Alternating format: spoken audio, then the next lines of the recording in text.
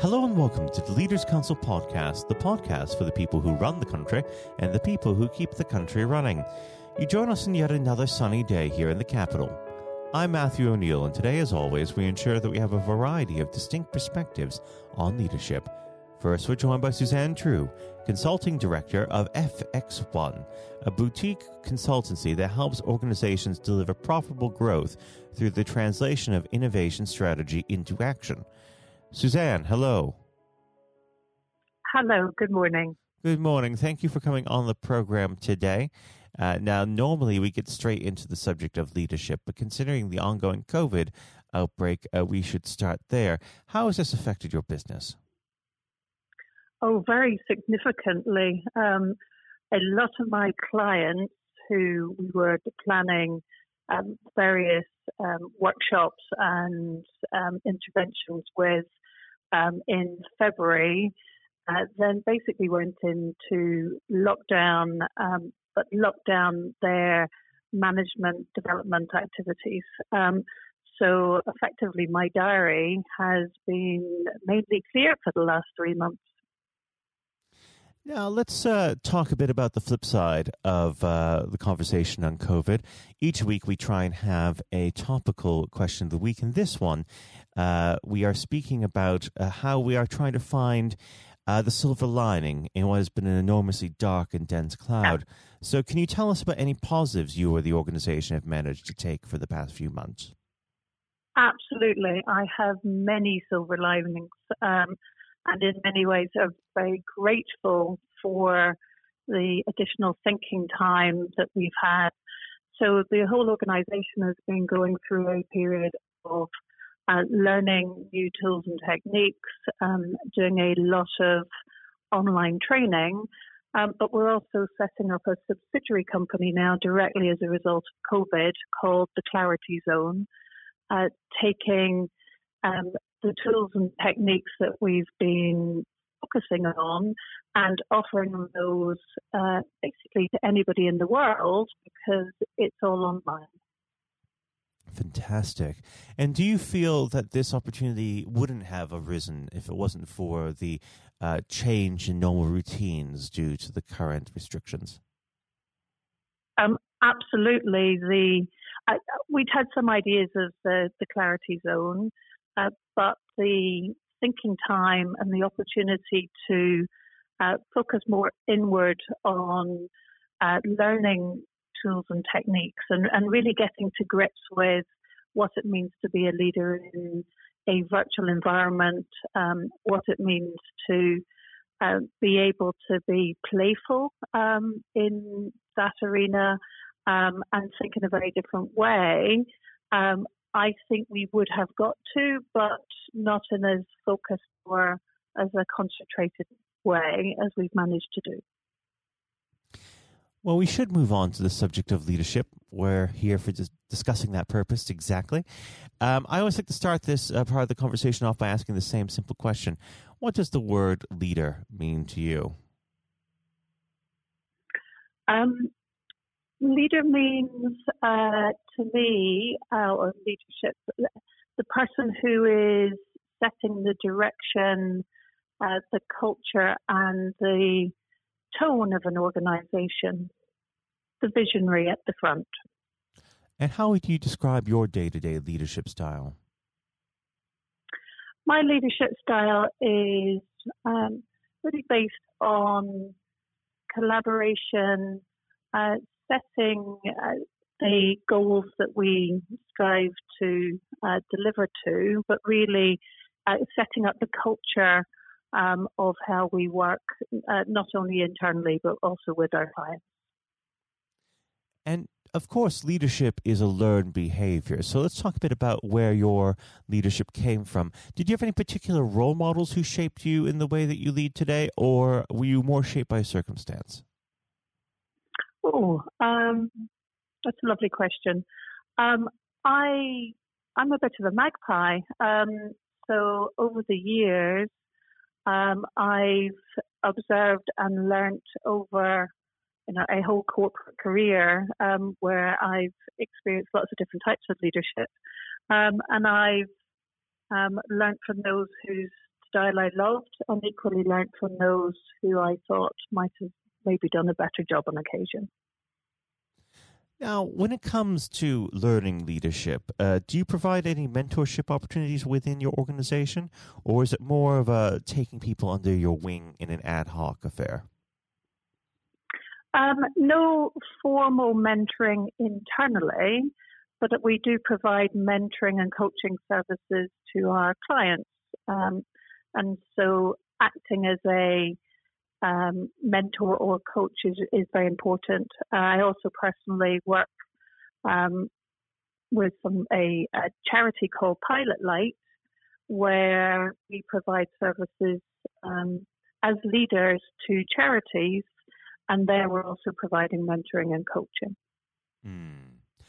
Now, when it comes to the next generation of emerging leaders who are entering work these days, do you feel that they've been fully prepared by the university and education system, or do you feel that there's quite a lot of extra teaching that you need to do once they actually get in post? I don't think that university prepares individuals for the world of work at all. In my experience, I've worked with graduates throughout my career and taken many individuals under my wing. And really only until they get into a working environment is it possible that they have an ability to learn the skills, unless, of course, they've done a lot of extracurricular activities. But the actual teaching in university, in my opinion, doesn't create strong leadership. Now, do you feel that universities should be doing more to prepare people for the world of work? Absolutely. I believe that the education system, and actually I have a son at university at the moment, isn't practical enough.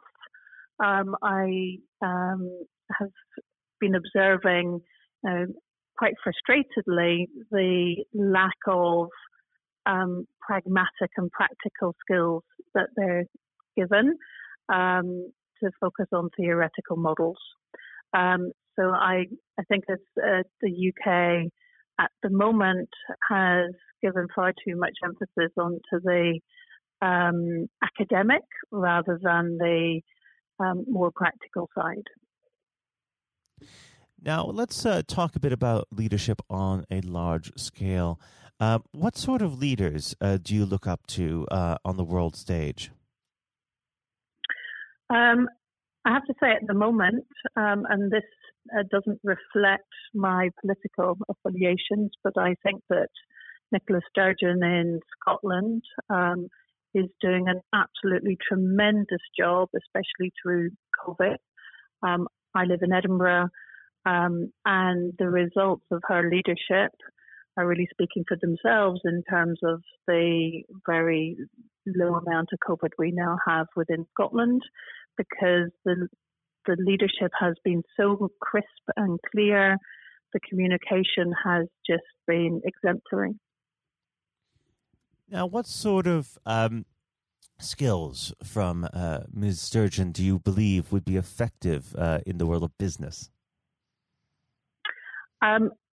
What I think she's doing best right now is absolute clarity of purpose with brilliant communication done in a very easy to understand, practical perspective. And I think both of those, clarity of purpose with good communication skills, is fundamental to strong leadership. Now, unfortunately, our time together has drawn to a close. But before I let you go, what does the next 12 months have in store for FX1? So the next 12 months, we're looking very much forward to offering on the world stage the tools and techniques that we've been learning on how to help businesses transform and change through this really challenging time that every organization is going for. And so when we launch the Clarity Zone over the next couple of weeks, I'm really optimistic at how things could look over the next 12 months. Well, Suzanne, I'd like to thank you very much for coming on the program today. It's been a pleasure having you here. And of course, I'd love to have you back on the show when things get back to normal. But for now, Suzanne, thank you.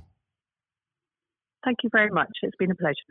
That was Suzanne Trew, Consulting Director of FX1. And now, if you haven't heard it before, is my exclusive interview with our chairman, Lord Blunkett.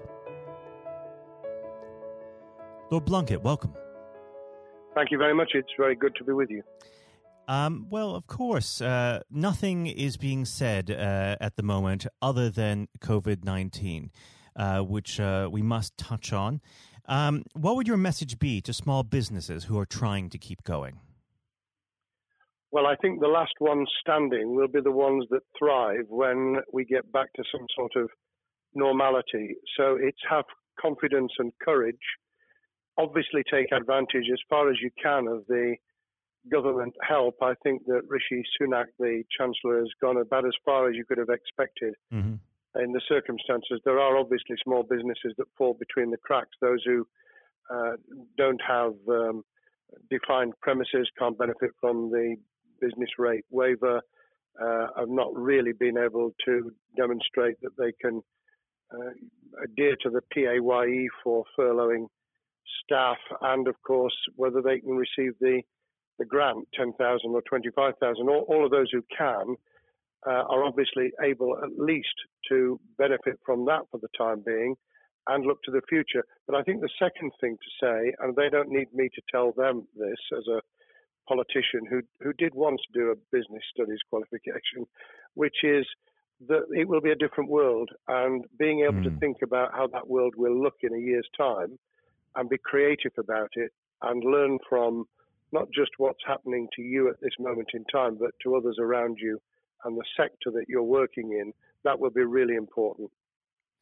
Do you feel that the long-term effects of the COVID-19 outbreak will in some ways be positive for British industry? Well, only in the sense that people are having to be creative, they're having to adjust and innovate. Therefore, they're thinking about more productive, if you like, greater productivity ways of delivering the same service or delivering the same products. And in that sense, I think we'll have temporarily at least very much higher unemployment than we've become used to, but we'll probably have a burst of productivity, which will help with the recovery.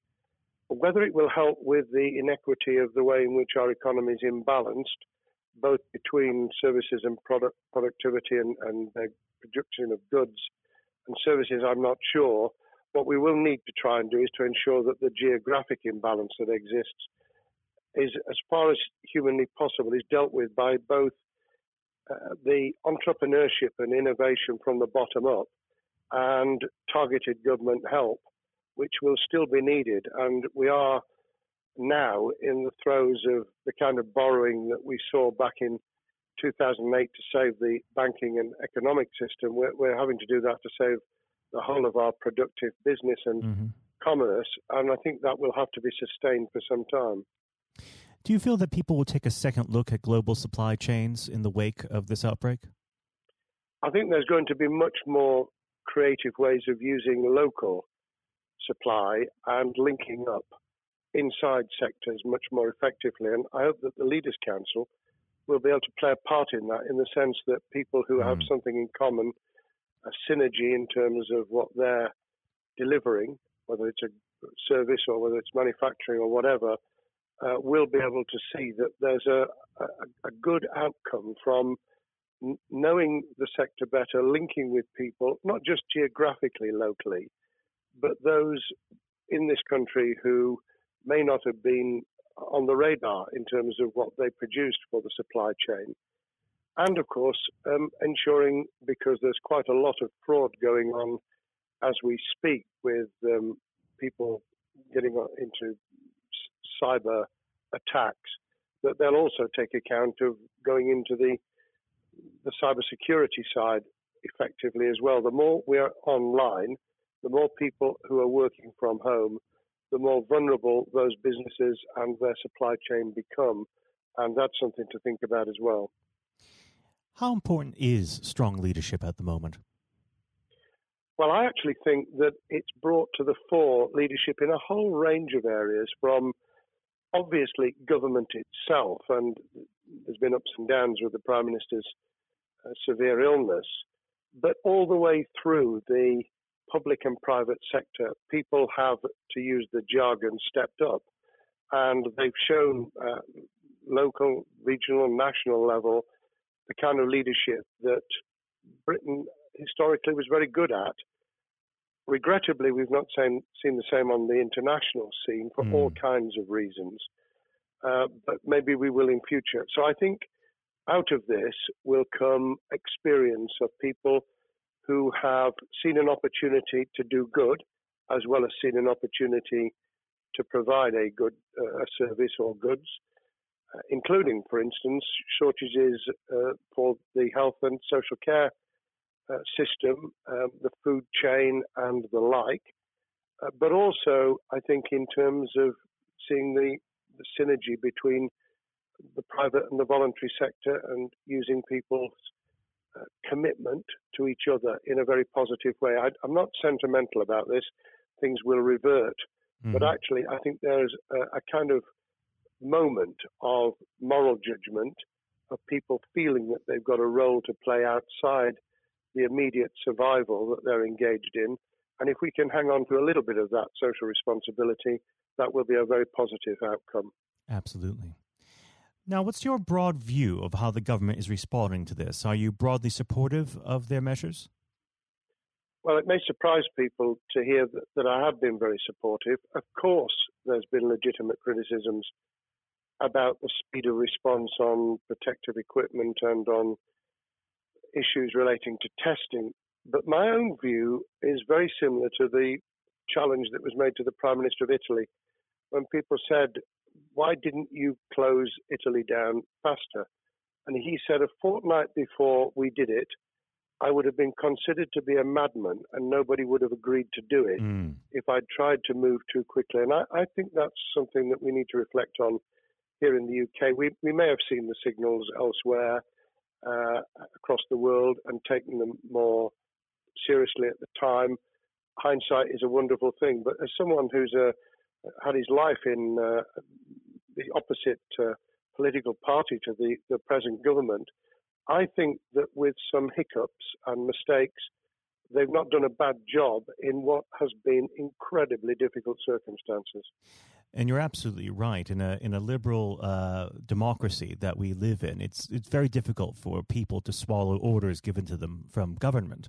Well, the UK and the US, and to some extent the Scandinavian countries, have a very different history and therefore interest in maintaining the freedom to decide and the persuasion and consent that's required. Those countries that have experienced one way or another totalitarianism over the last century have a slightly different way of coming at this. I don't want to exaggerate it, but I think that that's why getting the balance right of getting people to go along with what you want them to do in their interests as well as the nation as a whole is a sensible, proportional balance. And I think we now need to adjust to the coming out of the crisis gradually, readjusting to recovery in the same way. Now, something you've mentioned recently on this balance is the police overreach in the enforcement of the COVID-19 structures that have been put in place. What have they done right, and where have they gone too far? Well, I think that they were interpreting what was not necessarily as clear advice as it might have been for all kinds of reasons, because people were feeling their way. I think what's come out of it has been a demonstration by local police services in some parts of the country that they could get people to do what was needed without the heavy hand of drones overhead or people being told that they shouldn't be walking in the street, because this was all about self-isolation, not incarceration. It was about getting people not to pass the infection on to each other and therefore to provide distance rather than to make our lives a misery. Those police services that adopted that policing by consent and chivying people along did really well. Those who went over the top, I think, soon got a very substantial pushback. And one of the strengths of our democracy is that you could have that debate. People could say, I'm terribly sorry, we think the police force in our area has gone over the top. And that in itself is a constraint and a readjustment. That's another strength of living in a country where you can have opinions and express them without actually being thought to be a fool. Now, of course, the government has faced criticism that they were slow to react, and Boris Johnson wasn't present at the early COVID-19 COBRA meetings. Now, Number 10 has claimed that this is normal practice. The health secretary often chairs COBRA meetings related to health. Does this tally with your experience as a Secretary of State, or would you have expected the PM to be more hands-on during the initial stages? I think different prime ministers do have a very different style. And Boris's style, which I think will now be considerably adjusted, was very swashbuckling. In some senses, delegating is a good thing, as every leader of every business or public service knows. Those who try to pull too much into themselves end up with a massive bottleneck, great failure of trust, and the inability of people to show what they're worth and to demonstrate their capability. So I'd be very wary of jumping in and saying he was wrong to delegate the essential COBRA meetings. What I was surprised about was that he didn't chair the first couple, because my experience with Tony Blair for the 8 years I was in cabinet was that Tony was a great delegator, but he would get a grip to begin with, watch what the difficulties were, and then give people direction and confidence to be able to get on with it. So looking back, I think Boris himself probably thinks, God, I wish I'd spotted the signals from elsewhere in the world more rapidly, and I'd just been there. However, this also raises another issue. All of us in positions of leadership need good teams around us. I think after this is over, he will be assessing those who really did step up and those who demonstrated their inadequacy. I think we'll probably end up in a year's time with a much stronger cabinet than we have today. Well, absolutely. And of course, we've seen a significant drop in the visibility of certain special advisors like Dominic Cummings during this entire period. So it'd be interesting to see how that pans out. It's certainly readjusted the role of those behind the scenes with those who should be taking the decisions, having received advice. Obviously, there's been a complete transformation in the profile of experts, if I might use that term, who'd previously been denigrated. Scientists, medics, people with behavioral science understanding. My only criticism was, were we getting wide enough advice? Were we narrowing it too much to a couple of key centres in London? But that's because I've always been adverse to everything being London-centric. I think there's great expertise, wisdom, experience out in the sticks, and we should use it. Rightly so. Now, was pandemic planning part of your time as a minister, particularly perhaps when you were Home Secretary? Well, it was, but it was on the back of risk arising out of counter-terrorism measures. Right. I was the Home Secretary for 3 months when the attack took place in September 2001 on the World Trade Center and beyond. We did an enormous amount of scenario planning, both desktop and real. On the back of that, it was very heavily orientated to future developing terrorism risk. I certainly got involved with talking about pandemics. I remember being at a seminar in Edinburgh where the university there had done a lot of work itself on the issue of pandemics. And of course, we saw SARS and other things emerging. I think people have criticised the government for not picking up the report from 2015, 5 years ago. I think that what happens is human nature kicks in. You deal with what you're immediately faced with. You can sponsor reports, and this is true of business planning, of course, as well, and scenario planning for what business continuity will look like, recovery plans for business, what will happen if there's a cyber attack, what happens if there's an energy shutdown. These kind of things you can look at, but you're immediately turning your eyes to what's in front of you. And had we picked up a bit more on the danger from Ebola and SARS and what have you in the past, then we might have said, what if something hits us in the developed nations that we don't have a vaccine for, that we can't immediately whisk up protective materials or equipment, or for that matter, medicines that help with recovery, all of which we now see are a danger. I think this will make an enormous difference to the planning for the years ahead. I hope it will be widened so that we don't just look at what's happened, but very rarely do you see something exactly repeat itself. Some of the circumstances will be, but others won't. So that's why I've put emphasis in what I talk about on looking at the other virus, the cyber attack scenario, which could be just as dangerous in a world of just-in-time provision. One of the miracles of the modern developed world, except for the very poor, has been the distribution of food. A lot of it on computerized, technologically advanced systems. If that were to come down, we'd be in real trouble. So I think we need to think those sort of scenarios as well. So have a full plan across both sectors, biological warfare, pandemics, and cyber warfare. Yes, and to do so on different levels. I think, again, thinking global but acting local, we need a lot more to think about what would happen if something took shape that actually broke down those national and global chains and how we would cope.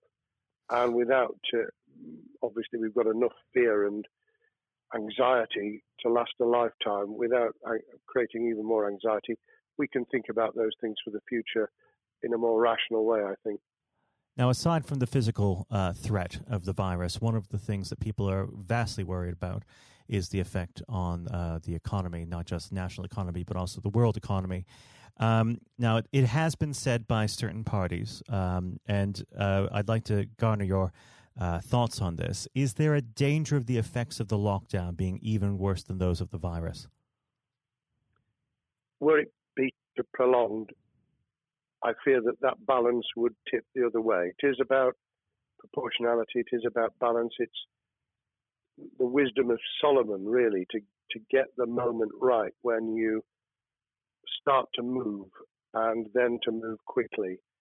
There's no doubt whatsoever that we are stocking up, not just on the economic and employment front, which will be devastating enough, but on the health and social well-being front, enormous challenges, and they will need careful handling because there's a lot of people whose lives, for a variety of reasons, are at risk in the future on a scale that we've been dealing with over the immediate handling of the pandemic, concentrating really hard on those affected by COVID-19, those sadly who have died or been seriously incapacitated. That will roll over into the economic, the social, the mental health and cultural well-being of the nation, and that will need all of us to pull together as well. Absolutely. Now, do you believe the government's doing enough for business? I think that the speed of reaction once the scale of the pandemic was clear was very good. I've praised Rishi Sunak for his action. Remember, a chancellor who only just come into office was planning to deliver the budget in the middle of March and has had at least three equivalent budgets since. I think he's handled it very well. Understandably worried now about what we're doing to our economy. The level of borrowing is sustainable because of low interest rates, but it reaches a point, of course, where it tips over so that you can't then do the kind of structural investment requirements that the government were laying out before and in the March budget. And those will have their consequences as well as a planned payback over many years. I think we've learned something over the last few months. We needed to take immediate action. We don't want another round of austerity equivalent from 2010 through to 2019. I don't think the nation, on the back of what's happened and the challenges we have, could take that. And therefore, we need a different plan, economic plan, over a much longer period, just as we did from the Second World War all the way through to 2002, when the final American loans were paid off. Now, of course, one thing that's on everyone's lips, how much longer do you believe that the lockdown can go on for? I believe that we need to be substantially back in action as an economy in June. This obviously is led in terms of places where people would meet in large numbers, having to adjust to the fact that it will be longer for them. And sadly, that will involve business closures. It's why the Chancellor extended the furlough scheme to the end of June. Mm-hmm. But unless we get things moving in June, I think we'll run into the summer where all kinds of services and industries will have a chain reaction effect. And what happens with one will then have a major impact on another. And then you get the skittle effect where things get knocked down that you hadn't perceived were going to be affected. So I very much, if I were in government, and I always think of things in that context, what would I do if I were in government? I would be on the side from the second week in May, on the side of the hawks in terms of saying we've got to start moving, and we've got to do so with the collaboration and cooperation of the public who have got the message, who did behave, who responded magnificently. Let's try and get back, perhaps, doing things differently for a time, but substantially getting back to business as usual. And unless we do that, then those areas that can't and wouldn't expect to be back in action immediately get pushed further into the middle of the year and the autumn, and then they become unsustainable. Now, of course, one of the other major developments we've had recently are the changes in the Labour Party. So if we could just speak on the Labour Party for a while. This might sound like an obvious question, but how does Sir Keir differ from Mr. Corbyn? Well, I'm biased because I believe the Labour Party has come out of 4.5 years of a black hole of a nightmare, where it neither represented a credible opposition nor an electable government, and the combination was to let those who supported the Labour Party and needed some of its policies let them down very badly. Sir Keir Starmer both is a highly intelligent, professional lawyer who, as Director of Public Prosecutions, led the service well, had to take difficult decisions at a time of austerity, understands the world beyond Labour members, but has been able to do business with those who originally supported Jeremy Corbyn and was able to command support from them. His creation of a balanced shadow ministerial team has been very encouraging. I supported Lisa Nandy, who he's made shadow foreign secretary, because I thought she understood the north of England and the disaffected former Labour voters. But I believe that Sir Keir has taken on board those who have something really sensible to offer. And I believe he will be both a great leader of the opposition. More importantly, he will then present himself as a credible alternative prime minister. And all governments need an alternative government at their shoulder. It was true of us from 97, and it took the Conservatives some time to recover and to get to that position, but they did, and the Labour Party will, and that's crucial for our democracy. All of us need to understand and appreciate that a living, breathing, functioning democracy requires a credible, confident, and in many ways supportable opposition, as well as a government that we clearly want to do well, because none of us want, as we didn't with the COVID crisis, none of us want the government to fail. We want to see our economy recover. We want our social well-being to be taken into account. We want to overcome deep-seated inequality and poverty, and we want to do it with enterprise and entrepreneurship and business playing their role, and that is about leadership nationally, locally, in the private and the public sector, people with ideas, with confidence, with the ability to pull teams around them, above all, to have some idea of what it is they want to achieve and a very good idea as to how to achieve it. Now, of course, one of the biggest problems Secure is facing will be tackling the party's anti-Semitism problem. There has been a recent internal report that has been quite damning. What's your response to that report, and what does Secure need to do in response? Well, there are two reports. One which is being produced by the Equality and Human Rights Commission, which he will, and has already indicated, will implement in full. The second was a leaked report put together by the supporters of Jeremy Corbyn, 800 pages of private interchanges on social media, which he has, Keir Starmer, set up an investigation to identify who did it, who leaked it, what the content was, does it have any salience and lessons for us, and where necessary, action will be taken.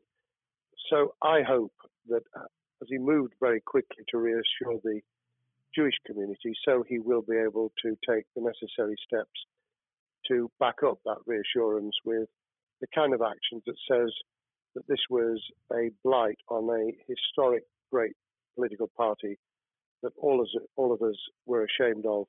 We've been able to put that behind us and to move on to facing the future with confidence.